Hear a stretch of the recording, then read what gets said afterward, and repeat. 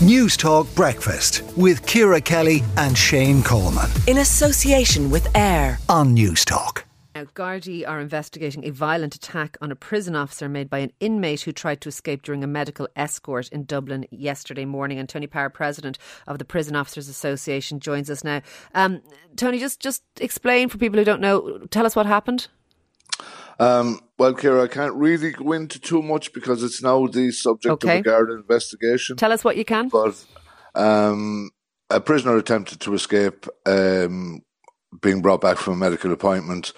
One of the officers was stabbed in the face with an improvised weapon.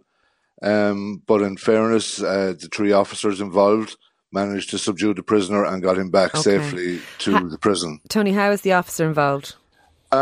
We're hoping he'll make a full recovery. He's in a stable condition at the moment. So really, I don't want to say too much. Just it's a traumatic time for him. And absolutely, his family. And I've no doubt he's very shook, as anyone would be. But the implications of this is this just a random, isolated incident that could happen anyway in any prison service, or is there an issue? It could happen, but there is an issue. We're really concerned about the level of assaults. The level of assaults had dropped dramatically during COVID because prisoners were being kept locked up longer. But since COVID has finished, basically we're looking at an increase of about 46% in the assaults on prison officers by prisoners. We're looking at over 52% of an increase on the figures of assaults prisoner on prisoner, and over 39% in the increase on the level of injuries being received by staff members trying to break up these assaults. And this issue, is this an issue of resourcing, manpower, funding? What are we talking about?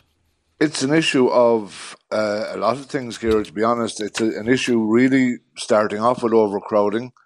We've highlighted overcrowding. We continue to highlight overcrowding. Unfortunately, the Minister has announced the building of 4 new units, but these 4 new units are on a 5-year plan. We have a crisis with overcrowding at the moment. So we need to know what the Minister is going to do for it. All right. Look, thank you for speaking to us this morning. We do appreciate it. It's Tony Power, their president of the Prison Officers Association.